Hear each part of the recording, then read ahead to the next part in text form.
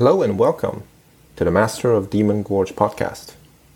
Today, we're talking about Detective D and the curious case of the Dutch Sinologist.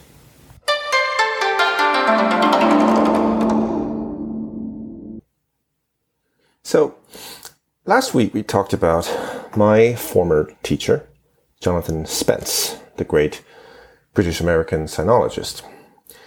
And I thought today we'd talk about another Western scholar of China, a man named Robert Hans van Gulik. Or is that van Gulik? Pardon me, I don't speak Dutch. But before we get to the man himself, let us talk about Cui Hark, or Xu Ke, as we call him in Mandarin. Cui Hark is one of the most influential movie directors in Hong Kong. Since the late 1970s, he has directed some of the most popular Hong Kong films ever made. In recent years, Cui Hark has made a trilogy of films set in ancient China, centered on a certain Detective D who goes around solving impossible crimes in the manner of Sherlock Holmes. The titles of the films are Detective D and the Mystery of the Phantom Flame, Young Detective D, Rise of the Sea Dragon, and finally, Detective D, The Four Heavenly Kings. So, how did Cui Hark come up with this idea for an ancient Chinese Sherlock Holmes? Well, he didn't. A Dutchman did. Cui Hark came across his series of detective mysteries set in Tang Dynasty China and thought, hey, that would make a good movie. The Dutchman, as I already tipped my hand before, was Robert Hans van Gulik, or in Chinese, Gao Luo Pei.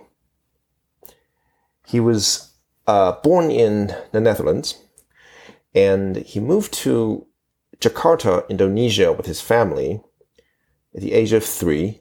And Jakarta at the time was, of course, Batavia in the Dutch East Indies. In Jakarta, he was tutored in Chinese as well as other Asian languages. After returning to the Netherlands for university and graduate school, Van Gulik joined the Dutch Foreign Service and was posted to China and Japan. Stationed in Tokyo when Japan declared war on the Netherlands in the Second World War in 1941, Van Gulik evacuated with the rest of the Dutch embassy staff to the city of Chongqing in China, which at the time served as nationalist China's wartime capital. During this time, he married a Chinese woman and became terribly interested in all aspects of Chinese culture.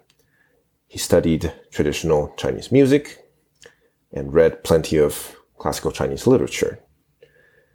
He also became an accomplished calligrapher, something I emphatically cannot do. Although, did I say Van Gulik came up with the idea of a Chinese Sherlock Holmes? Well, he was Cui Hark's source, but in truth, Van Gulik also got the idea from somewhere else. In 1940, while he was still stationed in Tokyo, Van Gulik came across the anonymously authored Qing Dynasty novel, 武则天四大奇案, or The Four Famous Cases During the Reign of Wu Zetian. The novel concerned a real-life Tang Dynasty official, Di Renjie, going around solving criminal cases. Van Gulik proceeded to translate the book into English under the title Celebrated Cases of Judge D. But having translated it, Van Gulik felt that the book was lacking in some respects, particularly things that we modern readers would expect from detective fictions and mystery novels. So he decided to write his own version. Through the 1950s then, he published a series of English-language detective mysteries centered on this Judge D, which were then translated back into Chinese and also Japanese. In his own words, Van Gulik produced these stories to show modern Chinese and Japanese writers that their own ancient crime literature has plenty of source material for detective and mystery stories. In other words, we didn't need to rip off Sherlock Holmes. We already had 狄仁杰. Okay, but so who was this 狄仁杰 in real life? Well, the name 狄仁杰 actually remains a household name in China and Taiwan. That makes him one of the pantheon of famous mandarins throughout Chinese history, significant enough to be remembered down to even modern times. So here's the story of his life. 狄仁杰 was born into a family of mandarins in 630 AD during the reign of the great Emperor Taizong of the Tang. This was China's golden age. When 狄仁杰 was 29 years old, he tested his way into an official post as a deputy provincial judge, not a particularly high post. It was worth remembering, perhaps, that in ancient China, the judicial system was inquisitorial, not adversarial. In other words, the judges themselves were charged with discovering the truth about the cases before them, not to make decisions based on the rival presentations of prosecutors and defense attorneys or plaintiffs and defendants. So, in 661 AD, when 狄仁杰 was 31 years old, and when he was in his post as a deputy judge, 狄仁杰 was, despite being a judge, himself accused of a crime. The accusation, though, turned out to be a blessing in disguise. The Tang Empire's Minister of Public Works, 工部尚书 in the phrasing at the time, a man named Yan Liben, personally heard the case against Di.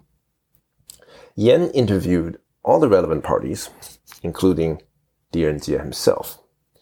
And in the process of doing so, Minister Yan not only determined that 狄仁杰 was innocent, but he was so impressed by this deputy provincial judge, by his display both of intellect and character, that he recommended him for promotion. As he rose through the ranks of the Tang judicial system, 狄仁杰 apparently so inhaled the Chinese legal codes that he pretty much came to know everything there was to know about Chinese law at the time, whether civil, criminal, or martial. So in 675, at the age of 45, 狄仁杰 rose to the position of 大理寺丞, which was the Tang Dynasty equivalent of a Supreme Court justice. And when he took this new position, he found that there was a huge backlog of unresolved cases waiting for him in his new office. Famously, in the course of 1 year, 676 AD, 狄仁杰 resolved the entire backlog of cases, which involved some 17,000 litigants. And history books tell us, not a single one of these 17,000 litigants later complained that his decisions were in any way unfair or unjust or mistaken. So, these stories of Di's ability as a clever as well as fair-minded judge no doubt formed the foundation of the later author's desire to make him into a Chinese Sherlock Holmes. After his career as a judge, Di Renjie then served as a provincial governor in a number of provinces and repeatedly distinguished himself in the political arena. The fame he derived from his feat as a judge, resolving 17,000 cases in 1 year, helped him tremendously. But we can't truly understand why Di Renjie came to be remembered as one of the pantheon of great mandarins without taking note of another person who rose up the Tang power structure at around the same time. Her name was Wu Zetian. And her story is, frankly, even more striking than Di Renjie's story. And sooner or later, I am sure, we'll do a full episode just on her. For the moment, all you need to know is that Wu Zetian started out as a young palace girl during the later reign of Emperor Taizong. She then rose to favor during the reign of Taizong's son, Emperor Gaozong, eventually marrying Emperor Gaozong, becoming one of his favorite concubines. Throughout the mid-7th century, Wu Zetian masterfully accumulated power within the palace walls until she became the true power behind the throne. And finally, in 690 AD, Wu Zetian did something utterly unique in Chinese history. And when I say unique, I mean unique. No one else ever did this. Not before her, and not ever since. She declared herself emperor. Not an empress, not merely a woman who happened to have married an emperor or given birth to one. No, the emperor. She became the only female emperor in Chinese history. In so doing, she gave plenty of mandarins a great deal of heartburn for a couple of pretty important reasons. First, she was essentially a usurper. Not being surnamed Li, which was the surname of the imperial family of the Tang dynasty, she had arguably effected a revolution within the palace walls and ended the Tang dynasty altogether. Under a traditional Confucian view of loyalty, these mandarins perhaps ought not to serve a usurper. Secondly, and very obviously, she was a woman. There was a reason no woman had ever claimed the throne in Chinese history. Under a patriarchal system, women weren't supposed to rule. They weren't supposed to do that. Now, female political leaders even today experience a certain level of sexism expressed in different ways, even in supposedly liberal and open-minded countries. So you can imagine what many of these 7th century Chinese officials might have really thought of their new lady boss. At the same time, you would be wrong to adopt too much of a stereotypical view of medieval Chinese men. Even if many of these mandarins must have been unhappy about Wu Zetian's ascension, the great majority of Tang officials continued to work for her. Wu Zetian was, in fact, quite a capable ruler, certainly more capable than the average emperor, even if not quite good enough to rank among the best rulers in Chinese history, such as Emperor Taizong. So, perhaps many of the mandarins recognized that it was far better to serve a capable woman than to work for a foolish man. Di Renjie was one official who had no trouble serving Wu Zetian. In time, Wu made Direnjie her chancellor, the second most powerful individual in the empire. With a capable ruler on the throne and a brilliant chancellor by her side, China continued to enjoy a period of peace and prosperity. And a genuine friendship appeared to have developed between Wu Zetian and Direnjie, so that they weren't only ruler and advisor, but two friends who respected each other tremendously. When Direnjie died, Wu Zetian shed tears of genuine grief and would not come to court for 3 days. Although Direnjie was in his 70s when he died, Wu Zetian complained bitterly to heaven, oh, why do you rob me of the pillar of my empire so early?